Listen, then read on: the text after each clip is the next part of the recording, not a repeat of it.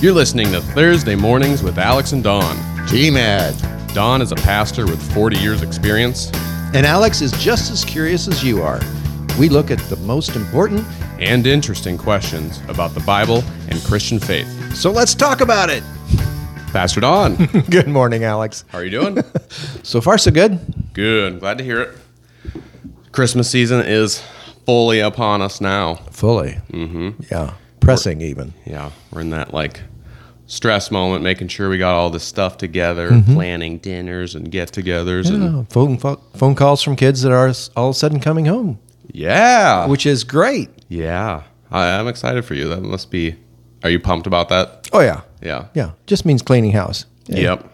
Mm-hmm. Getting areas for sleeping and, Are you more excited to see your kids or your grandkids? Yes. Yeah, I was going to say, you don't have to answer. You don't have to answer. Wouldn't have the grandkids without the kids. Right. I asked my mom that. She goes, I love you just a lot. Mm-hmm. Yeah. All right. Just a little housekeepings or whatever, but we do have a Christmas Eve service on here at Westchester Community Church. Yes. Singing all the songs, the Christmas songs in the church. I mean, it's been one of the best. It's the most awesome service. It's the one I look forward to the most for sure. And the music is the bigger part of our evening service. Yeah. Yes. Yeah. Right. Exactly. Yeah. It takes up a lot of it. I know my wife will be singing, which that's my favorite part. Special music. Mm-hmm. Yeah. So join us. It's 7, Please. Right? 7 o'clock. 7 o'clock. The 24th of December, which is Christmas Eve. That's right. And it happens to be Sunday evening. So, you don't have anything else planned. That's right. Yeah. That's right. Come on out. Church in the morning, take a little nap, eat a little lunch. Lord willing. Come back and celebrate with us. Yeah. It's a good time. It's a good thing for families. Yep. We do have more TMAG questions, so a lot of this isn't going to be, holiday themed or Christmas themed or focused, but it is focused on Jesus. So it is focused. That's the more important part of that too, right? Amen. Yes. Bring it all back to Jesus. Right.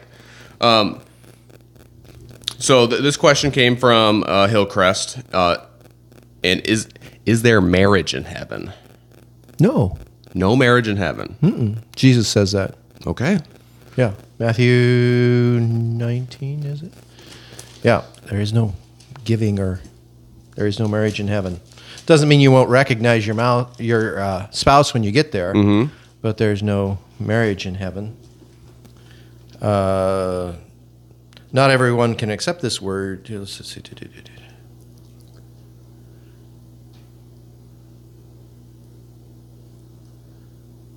We're finding it. Yeah.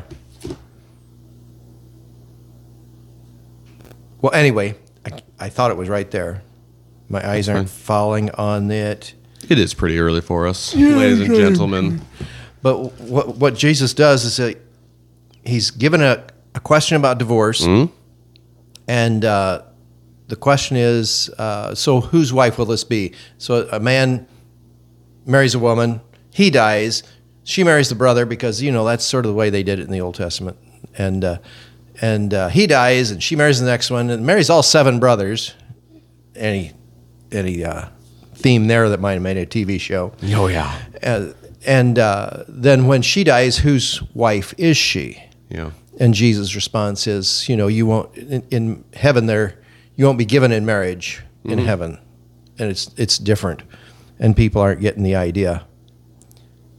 And I thought it was right there in 19. It isn't. I'm sorry. Yeah. Once in a while. I know. You get me. I've gotten the question before that kind of falls... I think why this question is brought up or asked, these awesome feelings that we have, or these strong feelings for love, for our children or our spouses or family members, are we going to get to be with them and experience that feeling again? Because that's really at the root of the question is, are we going to get to experience that love for those people in heaven? Well, and that's, you are, because that love's all over heaven. Yeah. It's not just limited to the spouse, but you're actually, that's, if you get to chapter 21 and 22 of Revelation, it's like Jesus and his love lights heaven. Right. God is the light of heaven. And that light, I mean, we don't always make the correlation between light and love, but when you're loved, you're a lot lighter. I mean, it does something to us. It brightens us to be loved. Yeah. Yep. Illuminates us to be loved. I'm frustrated. I can't find that right off the top of my head. That's right. We'll figure it out after we tape this. We'll put it in the show notes. Show notes. Okay. Yeah. Very good. Yeah. So you just have to hit the info button or something and see stuff there. The next question is, how do you get ready for when Jesus returns? So in the Christmas season, we're getting ready for celebrating the birth of Jesus, but how would we get ourselves ready for when Jesus returns? I think that's a constant process for us as Christians, because it doesn't just we make our decision to follow Christ, and salvation is ours, and we have the assurance of salvation. But getting ready for when Jesus comes is almost a question of discipleship.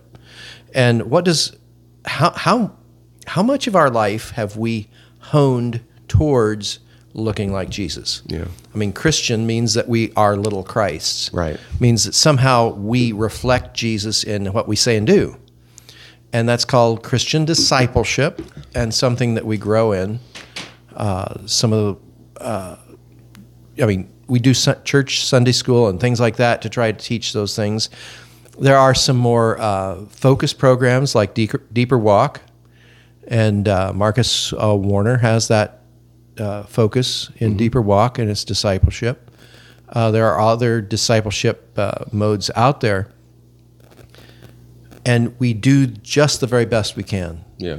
I think sometimes we beat ourselves and say, well, I'm not quite ready for heaven. Yeah. Well, are you saved? Yes. Well, you're ready for that part. Yep. In 1 Corinthians chapter 3, verses 10 to 15, Paul starts talking about there is no foundation other than that which is already laid in Jesus Christ. That's 10.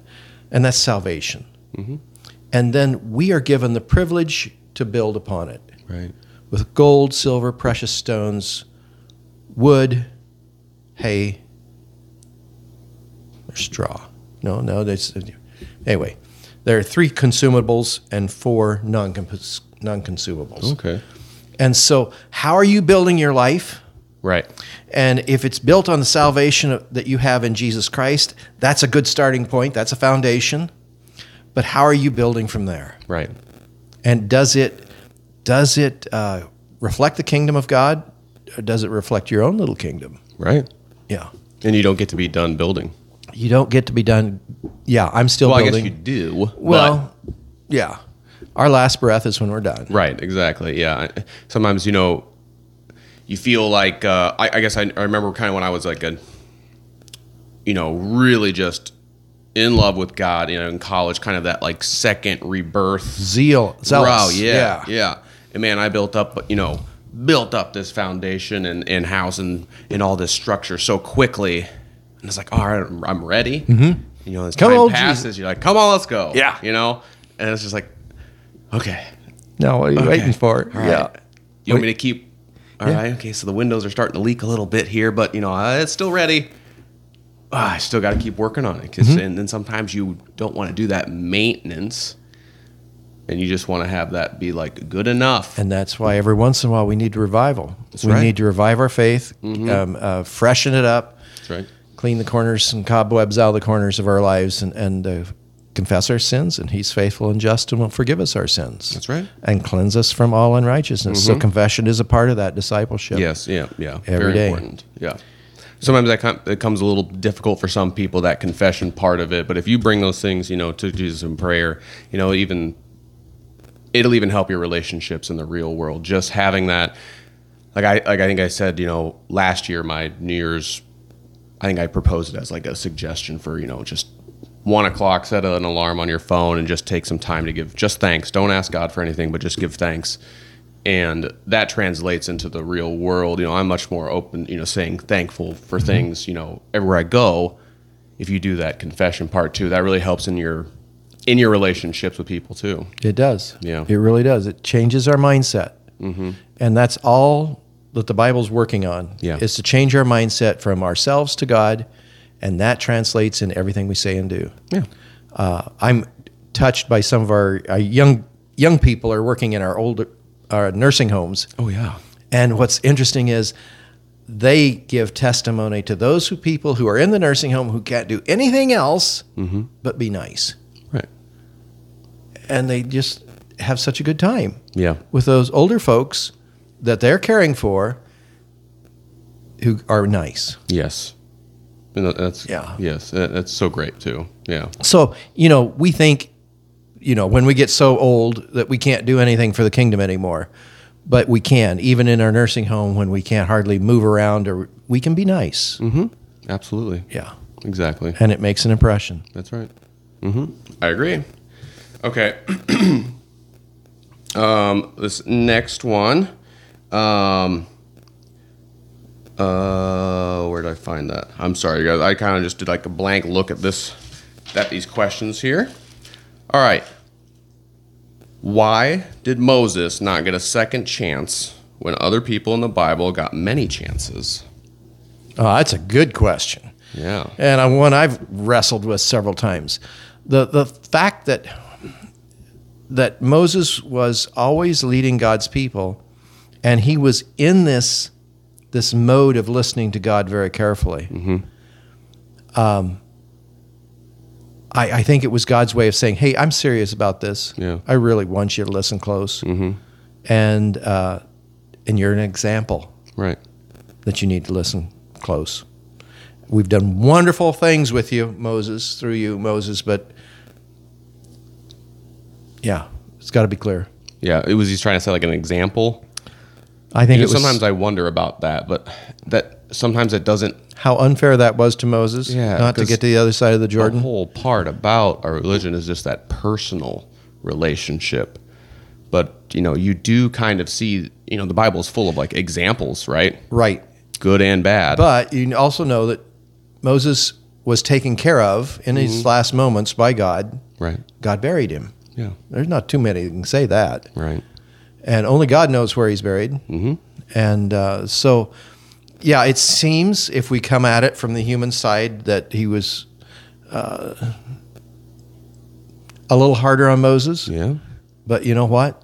God's going to be a little harder on leaders. Oh, yeah. Yeah. I mean, that's biblical. Yep. As it should be. Not, don't want to be a teacher unless you're ready to be a teacher Right. and go through all the God holds teachers to a different level. Absolutely. Yep.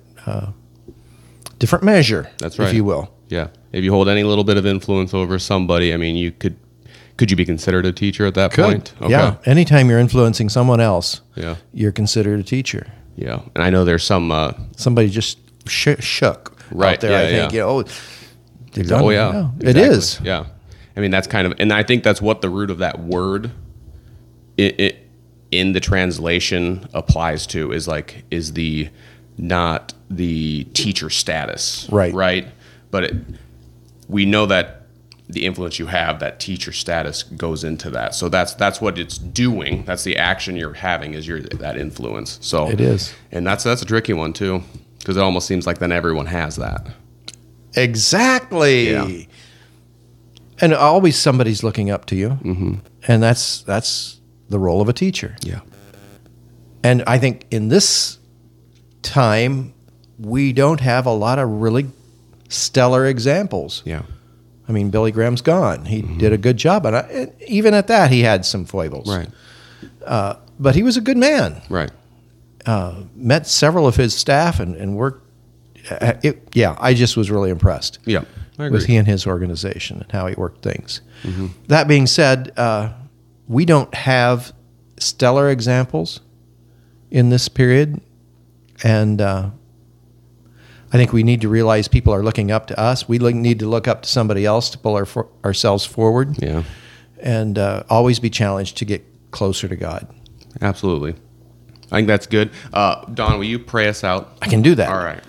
Heavenly Father, we thank you for your great love and mercy. We thank you for our audience and every member in it, everyone who's listening to these words. We pray for them that they would have a blessed holiday season, Christmas season. And Lord, Guide this ministry in ways that honor and glorify you, and lead us every step of the way. In Jesus' precious name, amen. Amen. Well, everyone, we hope that some of you will join us for our Christmas Eve service. I mean, that would be such a huge blessing to us, just to have more people pack in and just share. It saves on heat, too. Yeah, get 75 people in that sanctuary. It's really nice and warm. There you go. That's yeah, good. I know. We don't have that white Christmas, but... Well, we don't yet, no. We don't yet. Yeah, I guess if I say that enough times, it'll probably end up happening, won't it? Yeah, probably a blizzard. Yeah. All right, but... It's Iowa. If you don't like the weather, just wait long enough. It'll change. Yes, that's true. Well, everyone, we hope you guys have a really great Christmas. We'll see you guys at Thursday after Christmas here. And just focus on Jesus leading up into this. Amen. We're getting so close, and just, don't try not to get overwhelmed. Focus on the goodness of God that... and the reason for the season. Yeah, let it be a blessing, right? So, until then, we will see you all next week. Lord willing. Bye. Thanks again for joining us for this week's episode. We are both having a ton of fun making these videos and episodes. And if you're having fun too, please tell a friend about this and help us to grow this mission. Thank you, and God bless.